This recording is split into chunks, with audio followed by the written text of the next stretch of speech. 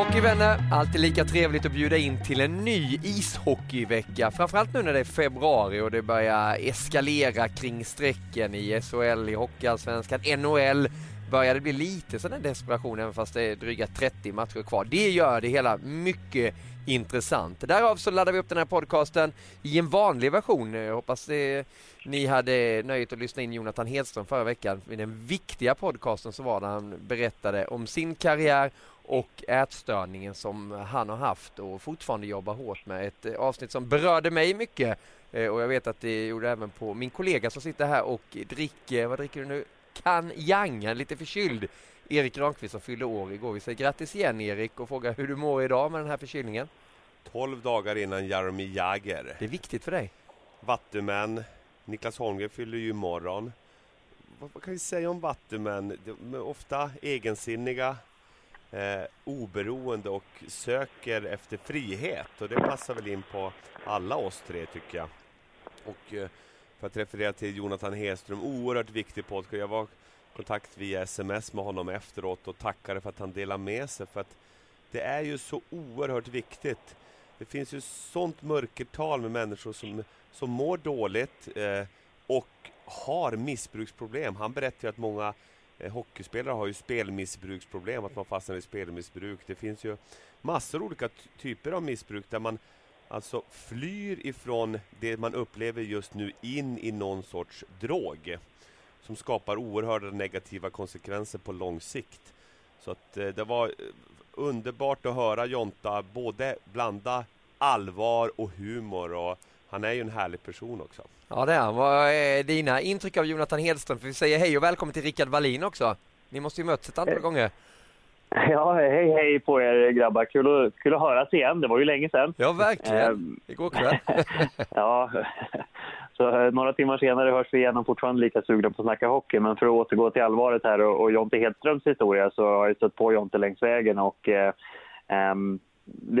det är ju... Det gör ju ont att lyssna på de här berättelserna i efterhand så man får ju en del förståelse för varför han kanske uppträdde som han gjorde ibland. Men han gjorde ju allting runt hockeyplanen med ett snett leende vilket gjorde att man hade ju lätt att fatta tycke för honom både som motståndare och medspelare som jag hade några enstaka tillfällen i 3 Kronor och det visar ju också på inte bara i den här alltså kampen som han har tagit mot ätstörningar och delar med sig om sin psykiska ohälsa så engagerar han sig i en hel del sådana bra projekt numera när han har lagt av och lägger sin energi på det sättet och det är ju väldigt berömvärt. Mm. Jag tänkte på det Erik var inne på också, det här med spelmissbruk. Alltså hur vanligt var det? Hur mycket upplevde du det Rickard under din karriär att det var många som höll på med det? Man kanske inte reflekterar att det var missbruk från lagkamrater men ändå? Jo, men jag har haft lagkamrater ganska tidigt faktiskt som PP-väg till kasinon nattetid när vi var borta på resor och sånt där. Och det blev ju rätt tydligt i de fallen. Nu är det ju så oerhört lättillgängligt med mobiltelefoner och mobilkasinon. Och det smög in i bussen också tyckte jag i slutet av karriären att det var många som satt och spelade. Och hur mycket de då spelar för, ja det kan man ju bara spekulera. Och som i allt missbruk så döljer man ju det som är lite skämmigt och det som är lite stort. Och jag brukade säga lite skämtsamt när alla spelar de här pokersidorna som var väldigt populära att det är helt sjukt för att det är aldrig någon som förlorar utan alla går ju minst plus minus noll varje gång. Så vart alla de pengarna som de då vinner emellanåt kommer ifrån, det var ju helt osannolikt för en ekvation som inte går ihop. Men det här är ju ett samhällsproblem, det har vi varit inne på förut och hockeyn är ju en del av samhället. Vi är ju inget bättre eller sämre än människor i allmänhet, vi hockeyspelare, utan det finns ju även där. Så det är ju liksom för alla andra människor som fastnar i de här problemen och missbruken så första steget är ju att be om hjälp och inse att man har problem och man är ju alltid starkare om man liksom tar hjälp när man känner att det här är fan inget bra. Nej, precis. Konstig fråga kanske Erik, men tror du det är svårt att vara professionell idrottsman eller idrottskvinna i dessa tider? Till exempel att vara hockeyspelare. Man går på morgonen, kommer till träningen, det är frukost där, man gör sin träning, man går och äter lunch och sen så har man tiden där på eftermiddagen på kvällen. Kanske lite ensamt, man har idrotten, den man lever för. Tror du att det är en farlig väg? Jag tänker på annars som man kanske jobbar mellan 8 och 5. Det blir en helt annan rytm när man har lagt av som idrottsman, idrottskvinna.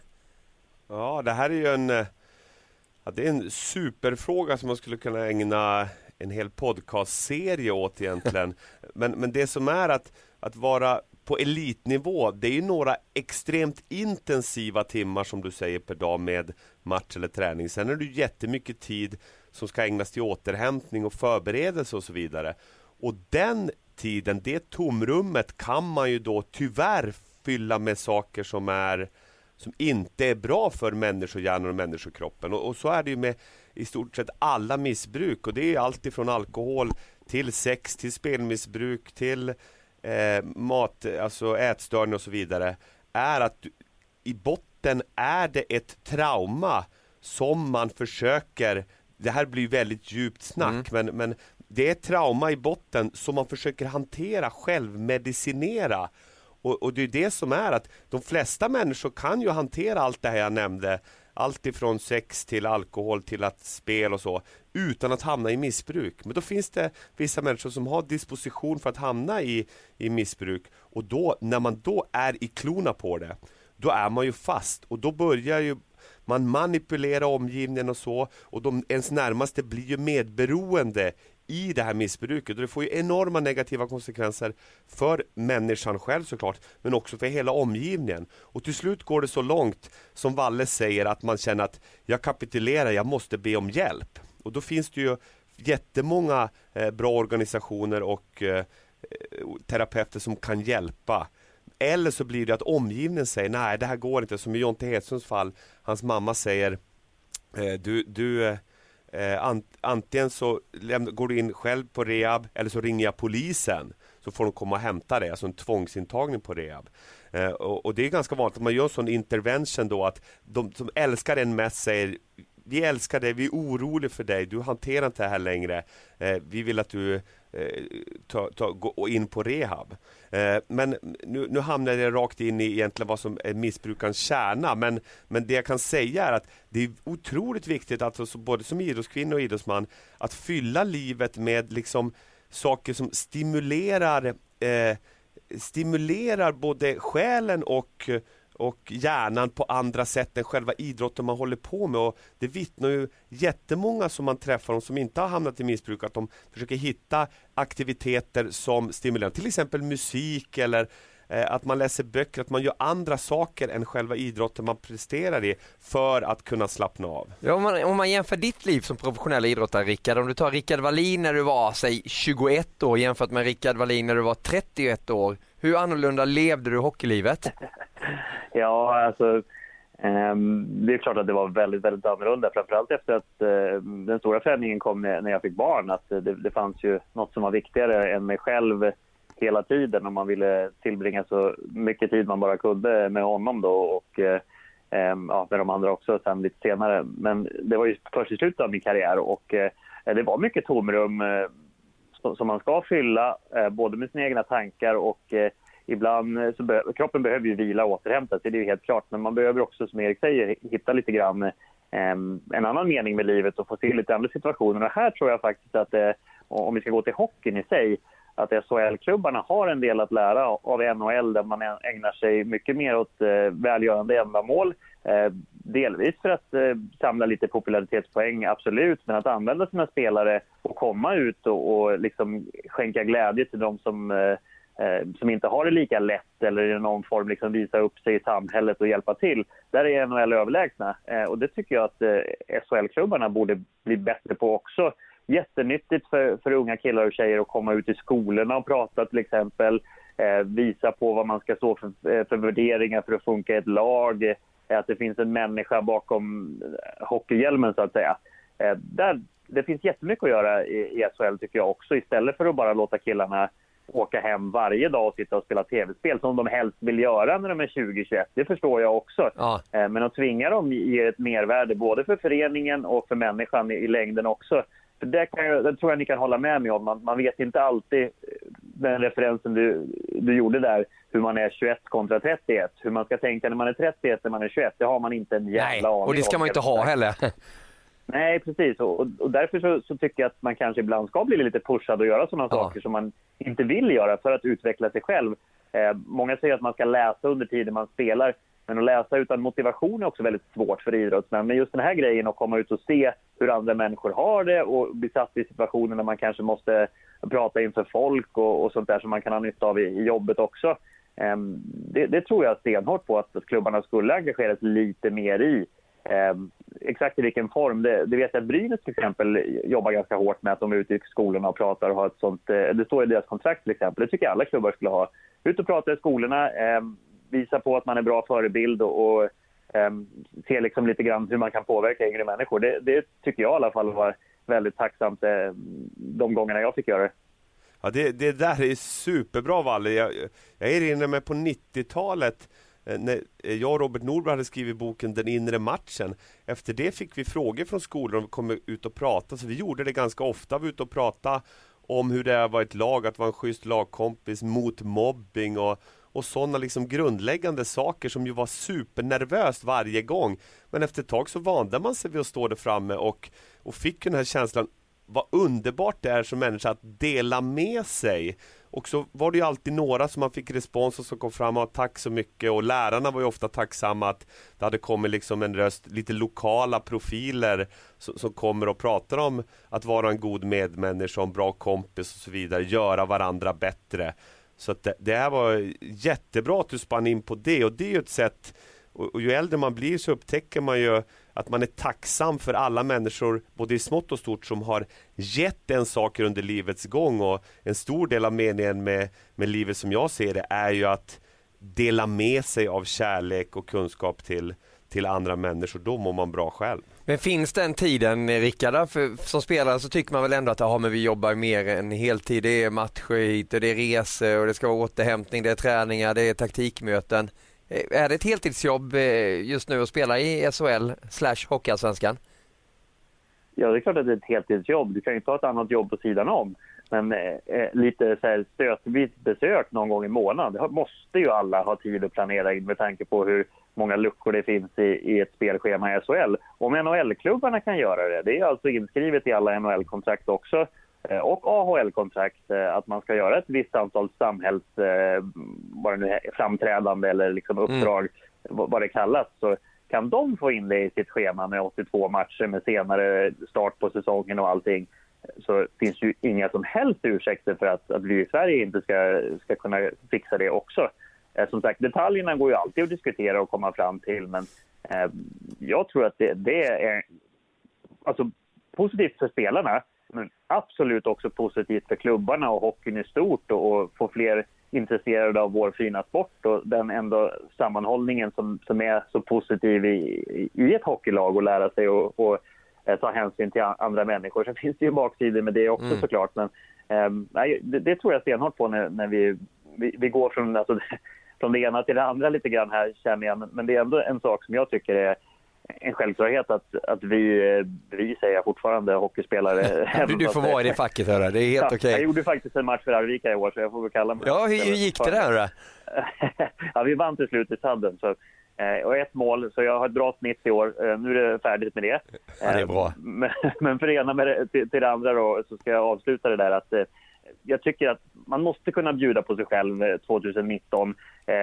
Man måste kunna ta ett steget bort, och man behöver inte heller göra allt för att få genomslaget i sociala medier eller utåt, utan man kan göra lite goodwill också kanske på det lilla planet lokalt, tänker jag också. Att åk till sjukhus, träffa sjuka barn, gjorde vi alltid ungefär ett tag på jul, åkte dit och liksom bara vara en stund och få känna att man gör någon nytta för de som har det tuffast. Det tyckte jag var väldigt tacksamt, även om det också var jobbigt att se. Men det borde man också kunna göra mer kontinuerligt. Och det vet jag som sagt att NHL-klubbarna är superbra på.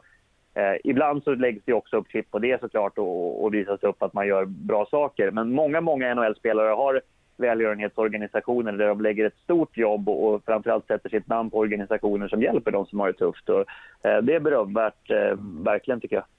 Och Jonathan Edström, för att knyta ihop den här säcken. Efter att han har tagit sig ur det missbruket själv, då är det ju ett steg i helande processen att dela med sig till andra, och det är det han åker runt i föreningen nu. Han berättar själv att han skulle till HV och förhoppningsvis kommer vi om några år när vi pratar om det här igen se att det här är en naturlig del i alla klubbar runt om i Sverige, att man får en medvetenhet om det här så man kan hjälpa de som behöver den här hjälpen.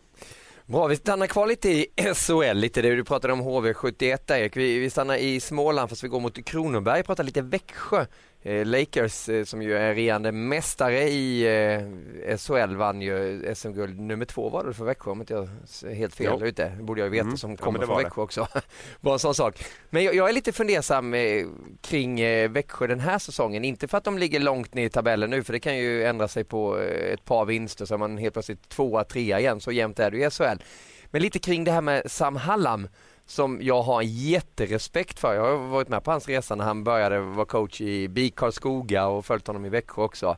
Men min fråga till er, och jag riktar den till dig först Erik. Hur länge kan man vara coach i en klubb tror du på den här nivån nu i dessa tider? Sam har varit rätt länge i Växjö. Jag såg en intervju nu på C More när de pratade med honom också. Ja, du är ju inne på den 7:e säsongen. Jag bara, va? 7:e säsongen nu? I Växjö. Det är lång tid. Ja, det är lång tid. Man brukar prata cykler. Att en cykel är ungefär 7 år om man har en relation. Att man måste nästan ompröva och välja varandra igen om man har en kärleksrelation till exempel. Men har man då en jobbrelation som Sam har med Växjö, efter 7-8 år då måste man ompröva. Är det här jag vill vara en cykel till? Eller vill jag hitta nya utmaningar? Och det går absolut att vara en ledarstab, framförallt att vara en head coach, eftersom spelarna byts ut så mycket nu. Det är så många som försvinner bort till NHL eller till andra ligor i Europa. Så att då skapar man kontinuitet genom ledarna istället för, som det var tidigare i hockeyn, att man hade kärnspelare, ett gäng som skapar den här kontinuiteten. Men nu kan ledarna stå för det. Men den stora frågan för mig är ju den inre motivationen. Sam, när han har varit med och vunnit 2 guld, jag kan definitivt tänka mig att han känner att han skulle vilja ha en ny stor utmaning, till exempel att bli förbundskapten för 3 Kronor. Nu ska ju Garpenlöv ta över, men det är ju en sån roll som Sam också skulle klara galant ju. Eller att testa vingarna kanske i Schweiz, eller på något sätt bli assisterande coach borta i NHL och försöka ta den vägen och bli head coach där, som Jeremy Colleton har blivit och som vi spekulerar att Grönborg också kommer bli framöver. Så att det här är ju en mycket intressant tid för Sam som person att gå in i sig själv. Som han verkar ju vara väldigt självreflekterande och väldigt klok, smart kille. Det ska bli intressant att följa, men det går absolut, svar på din fråga, att vara ledare i samma klubb i 15 år eftersom det är sån rullians på spelarna. Vad kände du som spelare, Rickard, när man hade en röst som var kvar i ett omklädningsrum väldigt länge? Det svåraste är ju att förnya sig och få samma reaktion på när man säger samma saker ett antal gånger, så blir det ju lite, när man har hört det så vet man nästan vad man ska förvänta sig av en ledare som har varit på samma ställe. Därmed inte sagt att det inte går, men det är svårt, det tror jag, att få med sig hela gruppen. Framförallt när det är några spelare som har man måste ju ha balansen också av att spelare som man litar på stannar som ledare där också. Man kan inte bara byta ut alla och ha kvar en ledare, tror jag heller. Till och med Arno Del Curto, som hade varit i Davos i 17 år, fick ju lämna under säsongen till slut. Och han tror jag hade varit där något år för länge kanske. Precis, han skulle ha lämnat efter 2 cykler, 14 år. Ja, precis. Men det var ändå anmärkningsvärt länge. Och väldigt sällsynt att en tränare stannar så länge i ett lag. Så jag vet inte var gränsen går. Det måste ju också vara individuellt. Ja, såklart. Där vid 7 år, alltså det är imponerande och väldigt länge. Och det kommer krävas någonting nytt ifrån Sams sida om man ska vara kvar. Och säkert någonting nytt ifrån Växjö också. För att just det här med ledarpositionen. Man gör ju genomgångar och man har träningar och det är så otroligt många gånger man står och pratar inför en grupp varje år. Så att för alla tränare och ledare så blir det ju slentrian till slut. Och det gäller ju att verkligen, ju längre man har varit där, minimera de gångerna man liksom vill ha den här reaktionen. Och det är ju en jättesvår balansgång att göra, kan jag tänka mig. Du är inne på en intressant grej, att Sam vill ju i stort sett ha alla intervjuer själv. För att jag pratade med Jörgen Jönsson om det. För Jörgen gav ju inte så mycket intervjuer i fjol när han var assisterande, när de vann guldet och var överlägsna. Och han berättade att Sam vill ju ta i stort sett all media själv för att liksom ha kontroll verkligen på vilka signaler som skickas ut mot media då, som kommer att nå laget sedan. Så att eftersom man också tar den, är du en huvudtränare som delegerar väldigt mycket och skickar mycket ansvar, att de assisterande sköter media delvis och även sköter genomgångarna inför gruppen, då blir det på lite annat sätt. Men eftersom Sam är ganska kontrollerande och vill hålla det mesta själv på det sättet, så krävs det ju ännu mer av kreativitet och flexibilitet för att inte det ska bli slentrian. Men han verkar ju släppa mycket spelmässigt, vad man ju hört. Han fick någon fråga, resonerar ni i powerplay? Ja, det vet ju inte jag, för det har ju Termell hand om då det Termell nu, eller Helgen, jag tror det var Termell. Ja, exakt. Så internt så har de sina ansvarsuppgifter att ha områden. Powerplay, offensiva spelet har Termell till exempel. Det hade ju Jörgen Jönsson i fjol. Och sen så släpper han andra bitar till målvaktstränaren och backcoachen och så vidare. Men utåt sett så håller han väldigt mycket, behåller han kontrollen själv, Sam. Och här är ju också en grej. Du känner ju Termell, Valle. Hur mycket är avsaknaden av Jörgen Jönssons klokhet och det han står för i Växjö? Har han lämnat ett hålrum efter sig på det sättet? Vad tror du där? Ja, det blir ju något helt annat där när man byter assisterande tränare, och det kan ju vara ett sätt att förnya sig på. Absolut, men det blir också en rollsökning i ledarstaben där, och exakt vem som ska göra vad, och alla har ju sina styrkor och svagheter, och Jörgen Jönsson är i mitt tycke kanske den smartaste hockeyspelare Sverige har haft på många sätt offensivt. Och tillsammans med dig? Ja, det vet jag inte. Jo, jag tänkte på det i morse när jag käkade frukost, att är det två spelare jag har coachat som är supersmarta när man ger instruktioner, så är det du och Jörgen. Men fortsätt, ursäkta. Ja, jag tackar för den referensen. Jag har ju lärt mig väldigt mycket av honom, och det blir ju lite internt sådär, va, eftersom jag har jobbat så nära honom. Men också som assisterande tränare när jag hade förmånen att ha honom som det, och du jobbade ju bredvid Jörgen där. Han är ju extremt smart och lösningsorienterad, och han har ju verkligen den där förmågan, och när det brinner till, att alla förstår att han menar allvar. Alltså det blir ju ett tomrum där, tror jag, både från Jörgen Jönsson. Hur visar han det, Rickard? Ja, det förstår man, tror mig. Ja, men blir han förbannad och gick runt i omklädningsrummet? Ja. Då är han helt röd i hela ansiktet, och liksom, det blir som en zon på någon meter runt honom som man inte vill gå nära. Liksom. Ja. Så, jag tror att han lämnade. Det var en jättesmart rekrytering i Växjö där. För han vill inte ha huvudansvaret, utan han vill jobba lite som assisterande tränare, tror jag också. Och passar nog kanske egentligen bäst som det, i alla fall i nuläget. Sen tror jag säkert att han har kapacitet att bli den. Men han är mer bra på att hitta små lösningar och tips än att coacha, kanske, och kasta in rätt folk och så där. Det är inte han lika triggad av, har jag fått intryck av. Så exakt vad Termell har för styrkor som coach, det vet jag inte riktigt, eftersom jag inte har jobbat nära honom, även om jag känner honom lite som person. Men jag tror att han lämnar ett ganska stort utrymme där i den offensiva kreativiteten i Växjö, där de i och för sig hade ett helt annat material, men de var ju extremt luriga i fjol. Så ja, jag tycker ändå att man börjar ju se att när de har varit så länge på ett samma ställe, jag tänker även på Roger Rönnberg i Frölunda, att det som såg så liksom glasklart ut för några år sedan börjar ju ändå krackelera lite, så där kände man emellanåt. Och Rogers humör som man har sett så många gånger nu. Han blir också knallröd. Man har sett, ja, exakt. Och man har ju sett det där så många gånger nu. Och laget har ju också säkert sett det så många gånger nu, så att det blir inte riktigt samma reaktioner längre. Är ni med på hur jag tänker? Ja, absolut. Men så har vi ju en del, om man tar Bert Robertsson i Skellefteå som kommer lämna nu. Det var ju lite hans styrka också, känns som att han kunde ändra skepnad lite. Och det där har jag varit med om som spelare också, att till slut när vi hade varit framgångsrika i Färjestad så länge, så man försöker ju hela tiden göra samma saker och tro att man får samma resultat. Men man måste ju förnya sig och förändra sig, och ta in andra referenser. Och den här är en jättesvår balansgång. Bara för några år sedan när jag gav mig så trodde man att Skellefteå skulle spela ut motståndarna forever. Alltså. Men så är ju inte fallet nu. Och Frölunda är inte lika överlägsna. I fjol så kändes det osannolikt att Växjö inte skulle vinna SM-guldet nästa år. Så det förändrar sig över tid och snabbare tycker jag också än vad det gjorde förr i tiden. Jag och Valle, du och jag, Rickard, brukar ofta prata om det krävs att göra justeringar under vägens gång för att bli mästare. Och jag kör en Super Bowl-referens. Bill Belichick och Tom Brady som nu vann då sin 6:e Super Bowl med New England Patriots i natt. De är ju mästare på att göra små justeringar under matchernas gång. I första kvarten har de bara tagit 3 poäng genom tiderna i de där Super Bowl. Men i andra kvarten så har de kört över motståndarna. Och framförallt senare i matchen. Och det indikerar ju att de gör de här små smarta justeringarna som gör att de blir vinnare.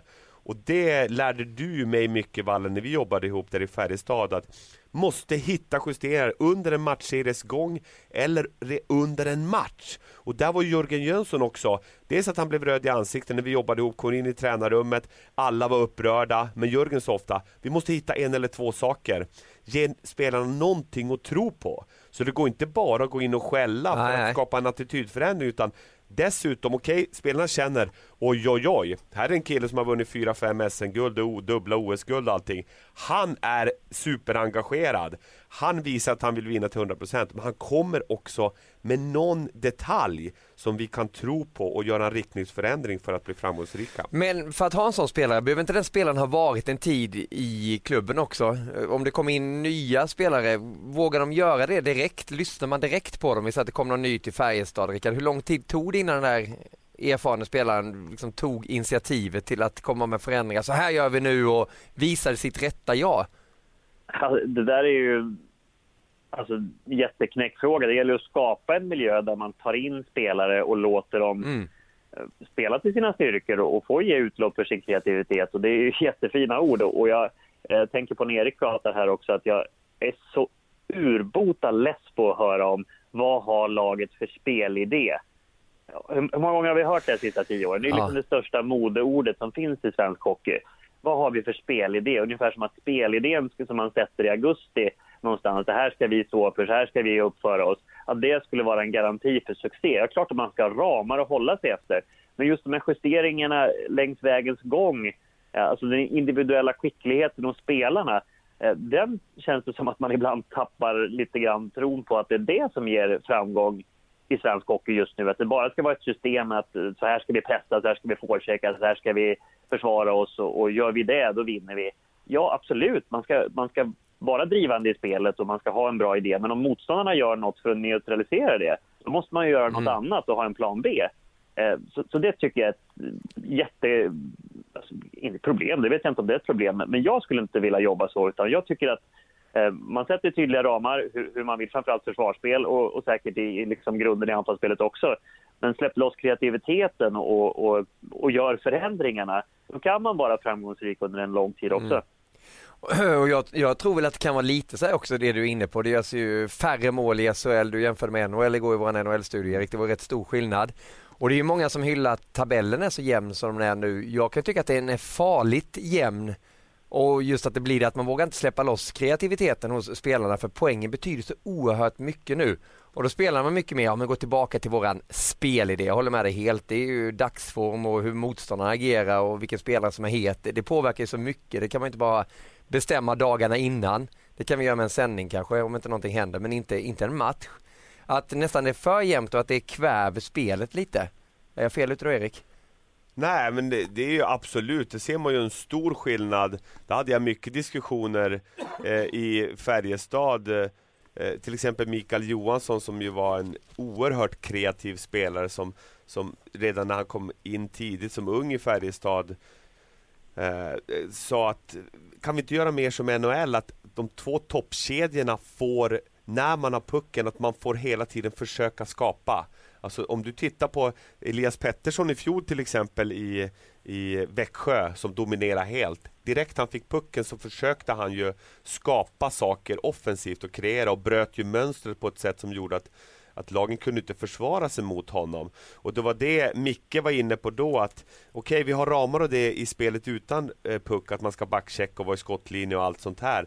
Men när vi har pucken och kommer in mot anfallsblå, att vi får vara kreativa, för att om vi vågar försöka kontrollera pucken och skapa på egen kreativitet, då kommer vi i alla fall varannan gång kunna skapa målchanser på vår skicklighet. Och det menar han på, det får de bästa spelarna i NHL göra. Varför kan vi inte släppa spelarna lös i SHL? Och det är ju 10 år sedan tillbaka, jag refererar i tiden nu. Och nu ser vi ett SHL som du säger som är rekordjämnt på många sätt, vilket ju är kittlande för spänningens skull. Men spelmässigt och att lagen skapar för lite målchanser, och de skapar också gör för lite mål om vi jämför med världens bästa liga, NHL. Så att jag tycker definitivt att Micke redan då var inne på någonting som har blivit ännu mer aktuellt idag. Men vi bara avslutar där, Rickard. Du måste bara berätta hur det var när Jörgen Jönsson var vansinnig och han hade Peter Nordström i omklädningsrummet. Så att Nodda tyst, eller hur var det? Ja, då var det ingen idé att prata med honom. Det kan jag ju lugnt säga. Utan det brukade sluta med att när han blev riktigt förbannad att han slog av en klubba och hade duschat och åkt hem innan vi kom in i omklädningsrummet på träningarna. Och sen skulle, om jag hårdrar det nu, då skulle Peter Nordström prata Pelle Pressberg till rätten. Och sen skulle de på något sätt försonas dagen efter. Men skämt åsido, så han hade några sådana utbrott varje år, och jag minns också tydligt att det var ju aldrig böter på att slå av klubban så länge Jörgen spelade. Direkt året han slutade, då smög materialen in att det skulle vara böter på att slå av klubban.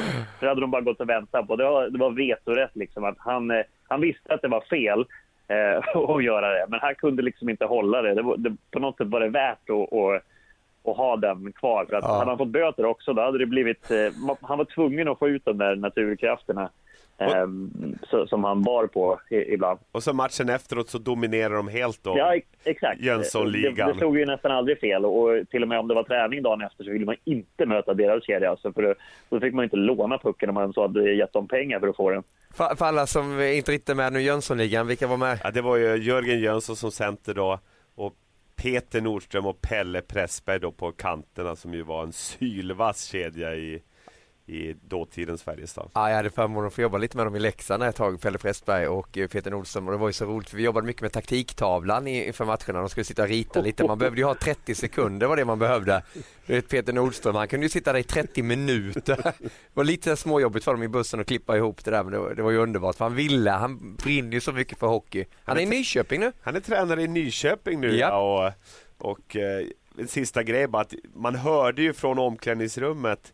Jag hade också förmånen att få vara med i coachstaben 2009 när Peter Nordström vann sitt sista SM-guld, var det va? Japp. Och då var ju han oerhört talför i omklädningsrummet. Alltså, några enkla saker som han tryckte med sin stämma hörde man ju eka ända in i tränarrummet. Saker som spelarna behöver göra för att vinna. Och det var en gång i slutspelet, sista grej, där Dick Axelsson frångick vårt system i spel utan puck och jagade ner på ett ställe han inte skulle göra. Och direkt efter matchen, vi vann matchen, då sa Jörgen och Nodda, ta ut det där klippet också, vi ska visa hela laget imorgon. Så då visar vi laget på video. Här jagar du ner där du inte skulle gjort. Du frångick, du sket i våra principer utan puck. Det ska aldrig mer hända. Så händer aldrig mer. Dick, han gjorde exakt rätt utan puck.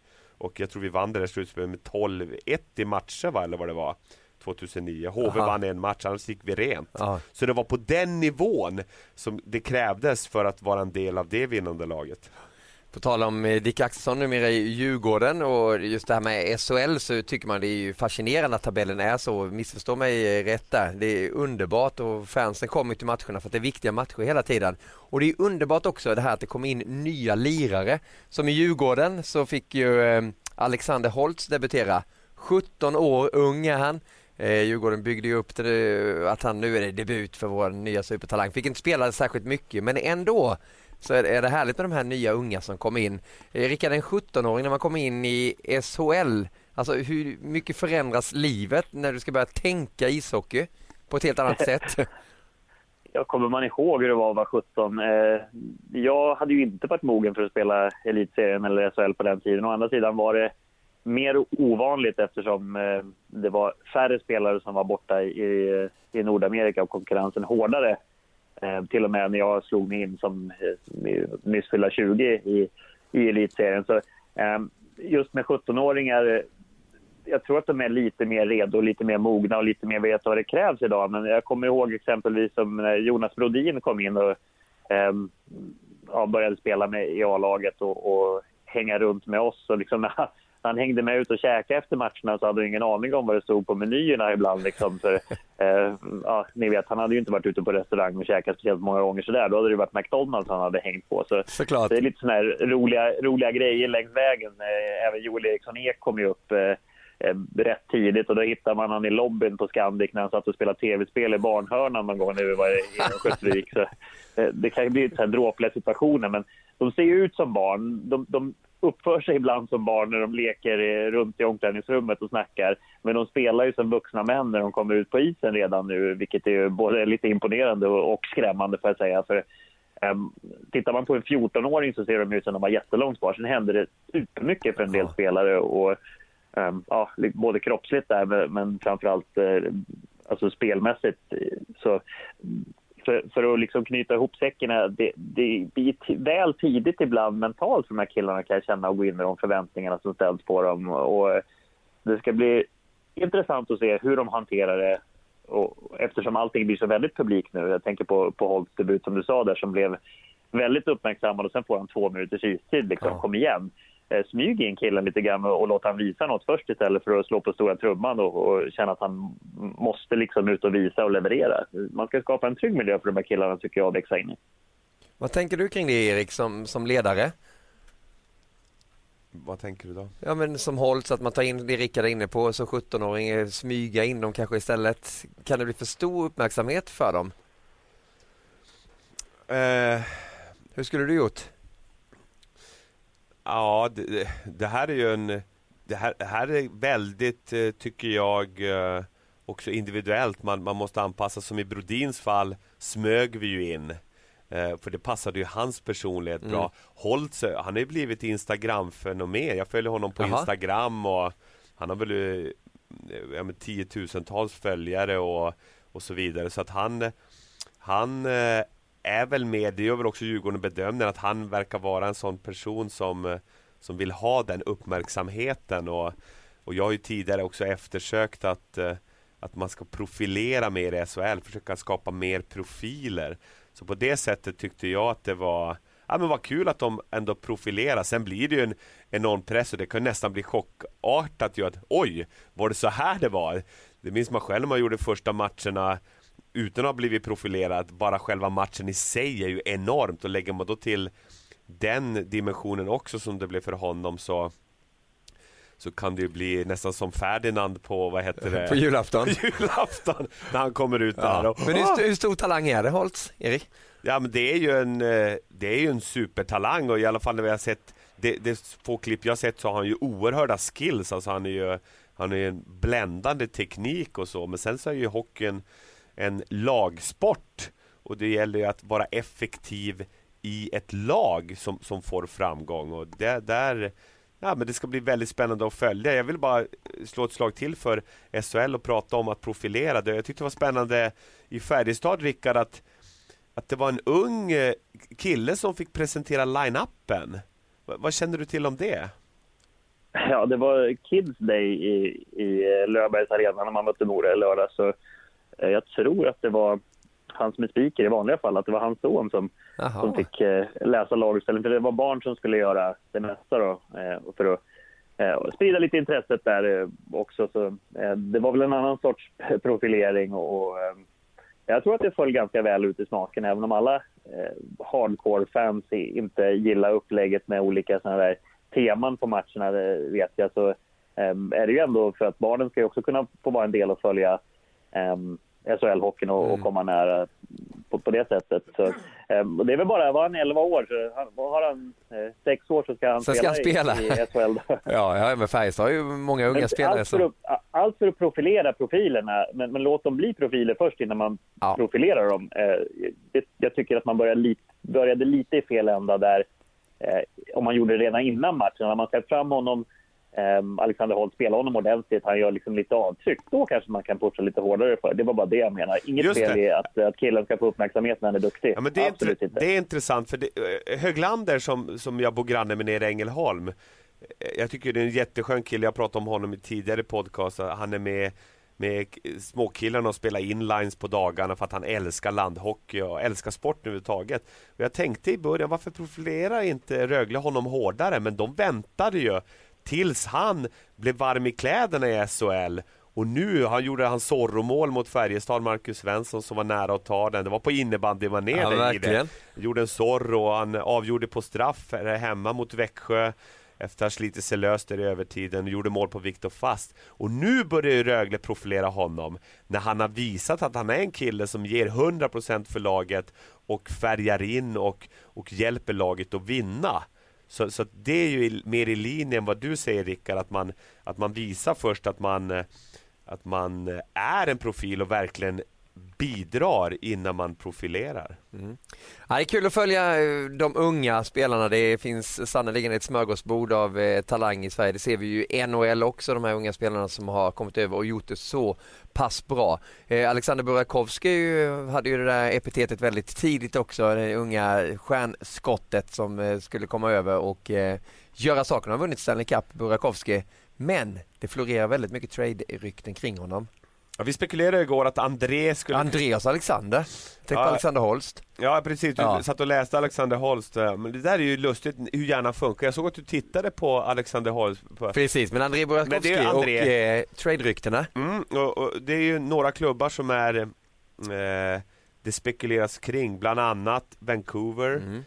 Vi har Dallas. Vi har Edmonton. Jag var i kontakt med Jonathan Lindqvist igår, vår reporter där borta i NHL, och han sa att det går vissa rykten om Dallas, att Janmark skulle kunna gå motsatt väg då till Washington, och André, som inte får alls så mycket förtroende av den nya headcoachen i Washington, att han skulle få en ny start i Dallas tillsammans med Klingberg. Rickard, just det där, du har ju varit över i NHL, varit ner i AHL också, och gå omkring så som André gör nu när det pratas väldigt mycket. Han vet ju säkerligen inte speciellt mycket själv. Alltså, hur tror du den situationen är? Det är inget bra att fundera på vad andra tycker om en spel och vad som ska hända med en. Så det är ju verkligen lättare sagt än gjort att bara blockera ut det där och försöka spela och visa upp sig, men det är ju den enda vägen att gå. Så återigen det vi pratade om i början där, men när man har det lite jobbigt i och för sig i andra fall då, men hoppas han har någon att prata med, någon som kan hjälpa honom och vägleda lite grann. Så jag tycker mig se en ganska vilsen kille ute på hockeyplanen. Vi vet ju att han har bra skills, men tycker inte att han utnyttjar dem speciellt bra just nu, och jag tycker heller inte att han ser ut att ha utvecklats så mycket det sista året, om ni förstår vad jag menar. Och det kan ju mycket ha att göra med att glädjen krävs lite grann, och kreativiteten krävs ju definitivt när man känner lite grann pressen och osäkerheten komma smygande. Men när det blir så där också, om man inte får förtroendet då, det är ju ungefär som vi pratade om Alexander Holst, att han fick några minuter. Burakovsky ligger ju inte på särskilt mycket speltid i matcherna, runt 10 minuter ibland. Alltså det är rätt svårt att göra någonting där också, och han är en relativt kreativ spelare och har alltid varit i sin karriär. Hur svårt är det att ändra det under en NHL-säsong, att helt plötsligt få förtroende av tränaren? Jag tänker på det är inte lika mycket träningar, gissar jag, som det är kanske hemma under en NHL-säsong. Nej, det är väldigt mycket svårare. Det vet jag också av erfarenhet, att när man hamnar i fjärde kedjan eller tredje kedjan så hamnar du med spelare som har helt andra uppgifter än kanske vad dina styrkor är. Nu ska inte jag jämföra mig med André Burakovskys offensiva kvaliteter, absolut inte. Men jag var ändå en offensiv spelare i Sverige och kom till NHL och fick spela med spelare som inte spelade och tänkte som jag var van att spela. Då får man anpassa sig till det, eller försöka köra ännu mer på egen hand i Burakovskys fall här. Och spelet ser inte riktigt ut heller som när jag var där, att man hade liksom en fighter i fjärde kedjan som kanske inte var så intresserad av att spela alla gånger. Utan det finns ju möjligheter fortfarande, fast med lite istid så är det svårt att komma in i matchen och hitta den där rytmen. Och ibland är det ju bara personkemin också som inte stämmer mellan coach och spelare. Att man går och retar sig på varandra lite grann. Och det kan ju vara så att det är det som har hänt också i det här fallet med Reardon, att det finns ett annat, det finns inte samma förtroendekapital helt enkelt som det fanns med Barry Trotz där, och han har ju varit länge i Washington, Burakovsky, så det är inte så att det här har kommit helt plötsligt heller, utan man har ju hört att det mumlas en tid, så någonting kommer säkerligen ske där, det som vi pratade om igår i NHL-studion. Frågan är bara vad, och jag tror nog att Andrei Burakovsky skulle både må bra och tycka att det var rätt skönt att få en ny start och en ny röst och kanske lite mer förtroende också. Ja, och Dallas är ju en trevlig stad, Erik. Det har vi ju koll på sen vi var där. Där skulle nog André trivas. Ljuvlig stad Dallas, och tänk vilka passningar han skulle få både av målvakten Ben Bishop och av John Klingberg. Och då skulle André få utrymme för sitt fina skott på ett annat sätt. Vad väntar då? 25 februari så stänger ju allting. Hur mycket trade kommer vi få se, tror ni? Vad hör ni? Vad läser ni om? Du som lyssnar på varenda podcast, Erik. Ja, i stort sett varenda podcast där borta från NHL så spekulerar de ju om vilka trader som kan bli. Ofta brukar det ju bli ett lite antiklimax. Man har enorma förväntningar att det ska hända en massa saker. Men det går ju en hel del rykten om till exempel Zuccarello i New York Rangers som är under ombyggnad. Så den stora grejen är ju att för GMs är ju att bestämma sig, är man säljare eller köpare? Alltså ska man gå för att gå långt i slutspel, ta sig till slutspel och gå långt i slutspel, eller ska man börja sälja av lite av nuet för att få in framtid? Och det är ju för vissa lag är det en väldigt knepig fråga. Till exempel, hur ska Columbus göra med Bobrovsky, målvakten, och Panarin till exempel, som har utgående kontrakt? Ska man ta dem som rentals, alltså låta dem spela kvar och satsa på att göra ett race mot Stanley Cup, eller ska man försöka trada dem för att få in framtid? Så ja, det är väldigt intressant tid på det sättet, och ska bli spännande att följa vad lagen kommer att bestämma sig för. Vad tror du, Rickard? Kommer det hända mycket? Vi såg ju Toronto, där fick in Massin som försvarare till sig, går ju för Stanley Cup. Vad väntar mer, tror du? Ja, gärna att man riktar upp försvaret ytterligare lite. Har ju ganska mycket prospects, Toronto, och första val som man samlar på sig, och kanske känner det motsatt till Edmonton, att man vill göra ett race på att försöka gå långt i Stanley Cup, medan också Matthews och Mitch Marner är i sin prime och inte väntar för länge på utveckling. Så det är väl där det finns den största liksom förbättringspotentialen, tycker jag, just på backsidan. Men det kan hända någonting. Det är små justeringar som gäller där nu. Jag tror inte man skulle bli jättebesviken om man fick in ytterligare lite spets framåt heller. Och man har som sagt, man har prospects som man kan använda som lite lockbete där för lag som är i ombyggnadsfas.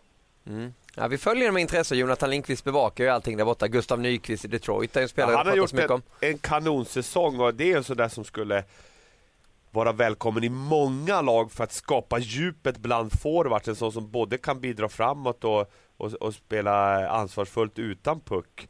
Så Gustav är ju en som också är högaktuell för flera lag som vill gå väldigt långt ända in i juni.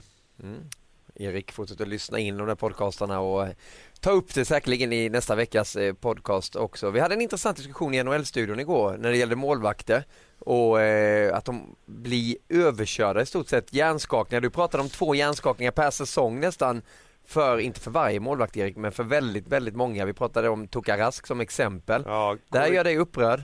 Ja, det gör mig upprörd för att förståelsen är för dålig både hos spelare, ledare, domare.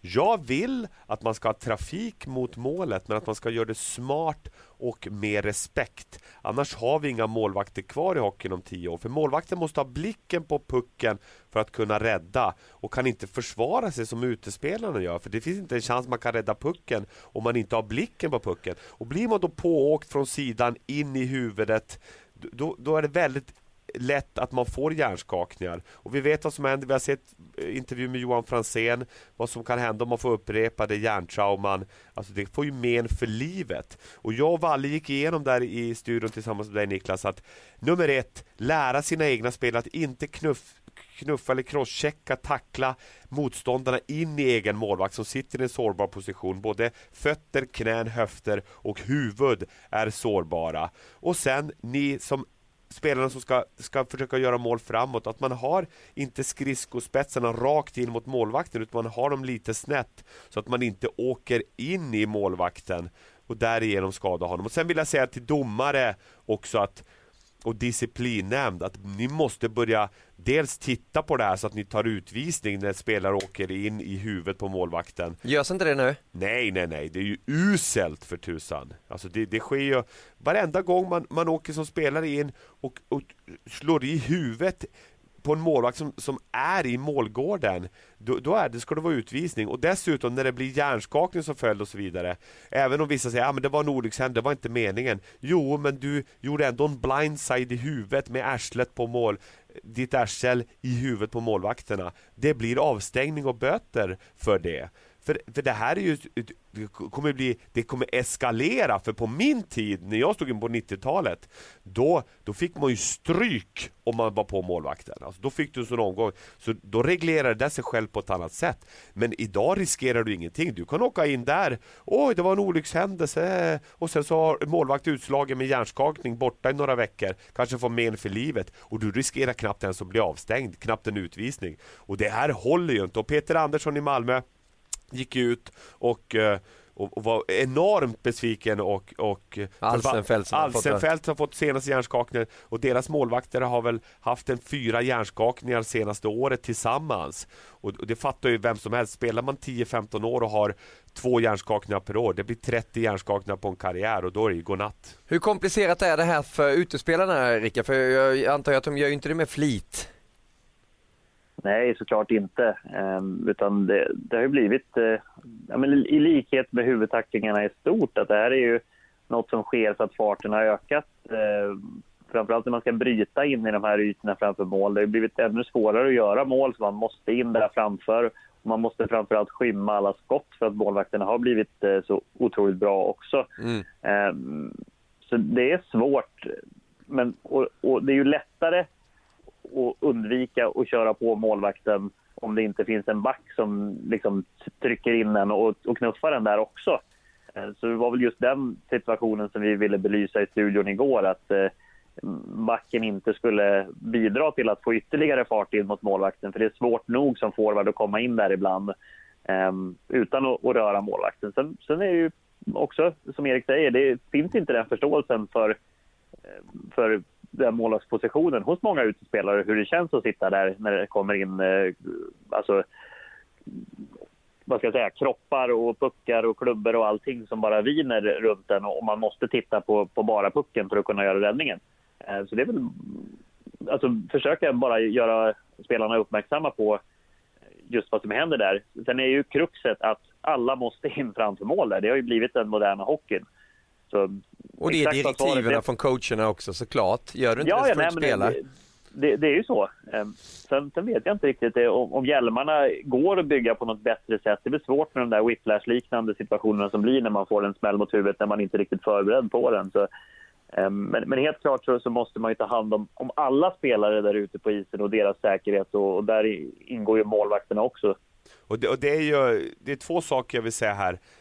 Du kan gå in och skymma smart och göra det väldigt svårt utan att slå in en målvakts huvud. Så att det finns inget motsatsförhållande vid det. Och sen är det här med maskerna. Klubben har utvecklats så mycket. Man skjuter hårdare. Det är mycket enklare att utveckla kraft i skotten med dagens klubbor. Och här måste ju alla masktillverkare lägga enormt mycket mer resurser på att skapa säkrare masker, för nu har vi tyvärr väldigt många fall av hjärnskakning även på träning, där målvakterna får slagskott i masken och får hjärnskakning. Vi har Fleury till exempel i Vegas Golden Knights har fått det. Corey Crawford som har varit borta väldigt lång tid efter upprepade hjärnskakningar, bland annat genom skott mot masken.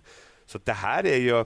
Så målvakterna är inte säkra med den utrustning som finns just nu? Absolut inte. Och det här har jag och jag och Valle har jobbat ihop tidigare, och han vet ju att en stor del av mitt jobb som målvaktscoach var att lära våra egna spelare att inte hålla på och crosschecka in motståndarna i maskerna. Jag har varit på tillverkarna av utrustning att ni måste förbättra maskerna, för jag har sett tecken redan nere från pojk juniornivå att de har fått hjärnskakningar på hockeygymnasiet när de har fått skott i huvudet. Jag har fått utbilda killarna och tjejerna på hockeygymnasiet och säga att när ni skjuter målvakten i huvudet, vad gör man då? Ja, då gör man som Sidney Crosby gjorde när jag såg honom på träning. Man åker fram och säger förlåt, det var inte meningen. Som i handboll? Som i handboll, ja.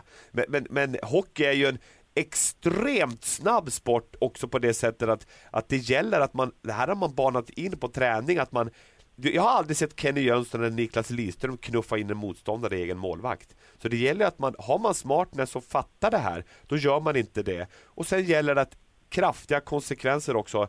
Spelare som skiter i det och kör över målvakter och så med berått mod, de ska ha kraftiga avstängningar. Det håller jag med också om, Erik. Om jag får reta upp det lite, bara ställa en lite provocerande fråga. Har målvakterna sig själva att skylla lite, att de spelar för aggressivt, att de vill för mycket, att de tänjer på reglerna också, att de kanske ligger med huvudet lite för långt ut och ställer till det för utespelarna också och för sina egna backar? Förstår du vad jag menar?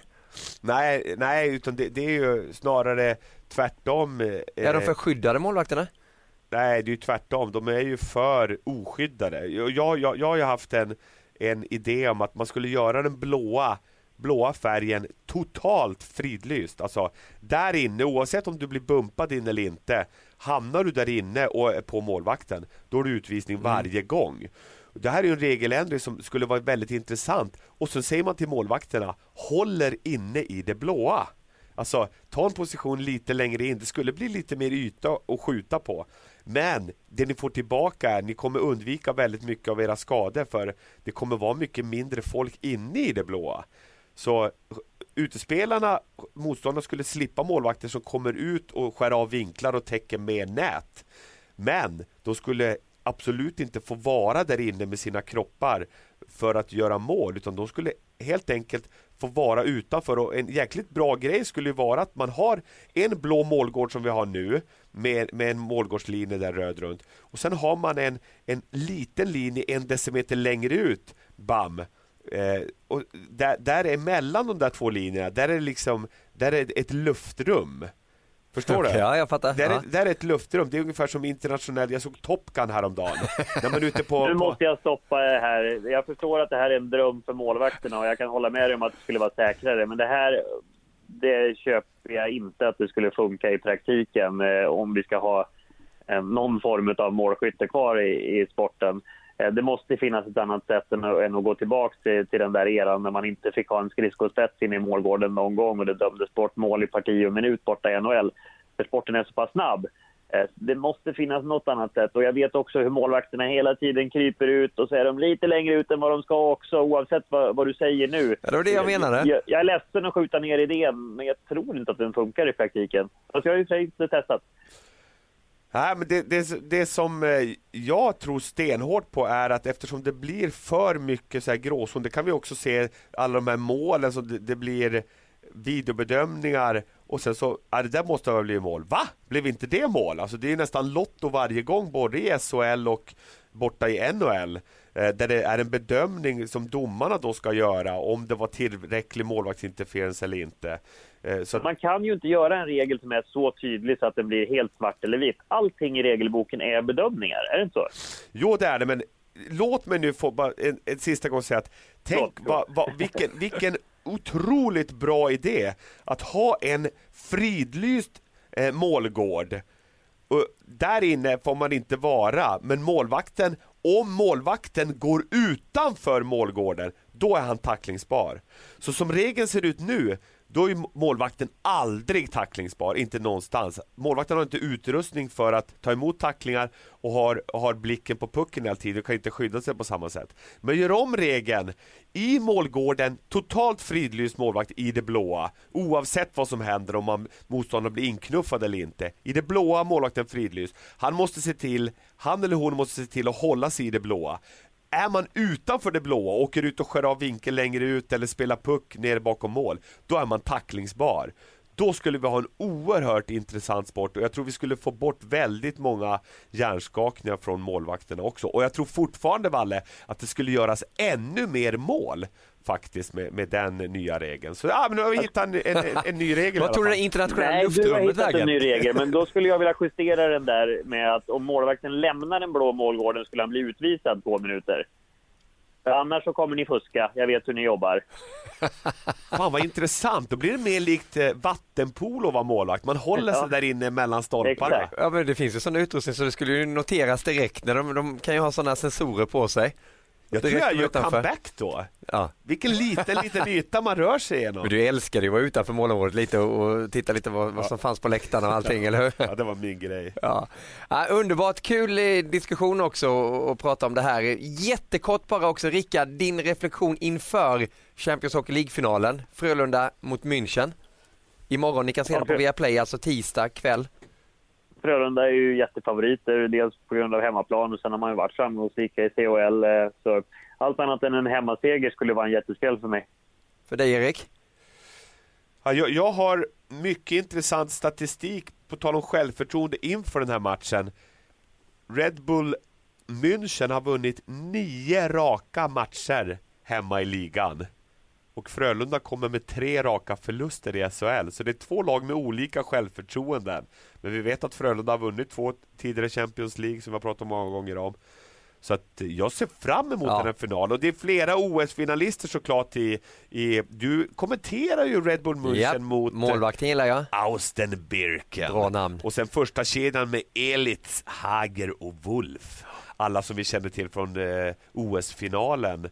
Så att de har ett namnkunnigt lag. Så Roger Rönnberg jag måste säga att det är lite favoritskap för München för mig. Jaha. Och fullsatt blir det också i Skandinavium som de spelar i nu. Härligt. Underbart, och det är värt med den här Champions Hockey League nu att det blir en riktig fest. Det är mycket pengar på spel också. 3,5 miljoner ungefär till vinnaren då. Och det är ju naturligtvis inte illa och välkommet till vilken kassa som helst. Så den följer ni på Viaplay. Även SVT sänder Champions Hockey League-finalen Frölunda München. Rickard, NHL-studion var igår. Du har redan tagit dig hem till Karlstad. Tack för att du tog dig tid. Du kommer dyka upp i hockeyklubben också. Det är vi väldigt nyfikna på vad som händer där. Vad har du för uppgift? Ja, det blir lite veckans mål och det blir lite svenska talanger för framtiden. Så som vanligt i hockeyklubben blir det lite smått och gott. Underbart, jag hoppas du är med backen. På söndag då kör vi Nashville St. Louis också, men det är länge kvar. Vi börjar med hockeyklubben. Ja, vi gör det. Söndag som sagt, NHL-studion, det är Nashville mot St. Louis. 18.00 drar vi igång då också via Satt Hockey och via Play. Det blir nedsläpp 18.30 på den matchen också. Så härliga tider nu på söndagar också. Ofta bra tider på lördagar. Så håll er uppdaterade. Gå in på viafree.se så hittar ni tider och allt annat gött där också finns även på Viaplay. Podcast nummer 230 i vanlig version den här veckan med Rickard Wallin och Erik Granqvist, och jag själv heter Niklas Gide. Tackar för att ni har lyssnat och är tillbaka nästa vecka. Då ska vi prata lite vad som ligger bakom en sändning, för det har vi inte med idag. Det har vi skrivit upp här, Erik. Just det. Ja.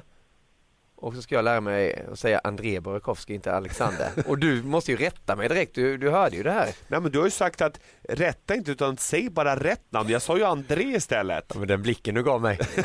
Nej, men det är ett fenomen där. Du satt och tittade och läste om Alexander Hart. Sen bytte du ämne och började prata om Burakovsky. Ja. Och då såg i dina ögon Alexander på skärmen. Ja. Så då sa du det. Ingen fara, Niklas. Jag ber om ursäkt att jag var ganska förkyld idag, men jag har inte missat en sändning på 4,5 år och planerar en hel cykel, alltså 7 år utan att missa en sändning. Ja. Så ni får överseende med det. Andas och njuta av veckan. Tack för idag, Valle. Tack så mycket, Rickard. Förlåt, Erik, att vi inte köpte någon present till dig. Den kommer nästa vecka istället, och fixar vi några goda chokladkakor till dig. Och alla lyssnare, häng på alla sändningar och nästa vecka med avsnitt 231. På återhörande. Hej hej. Hej då.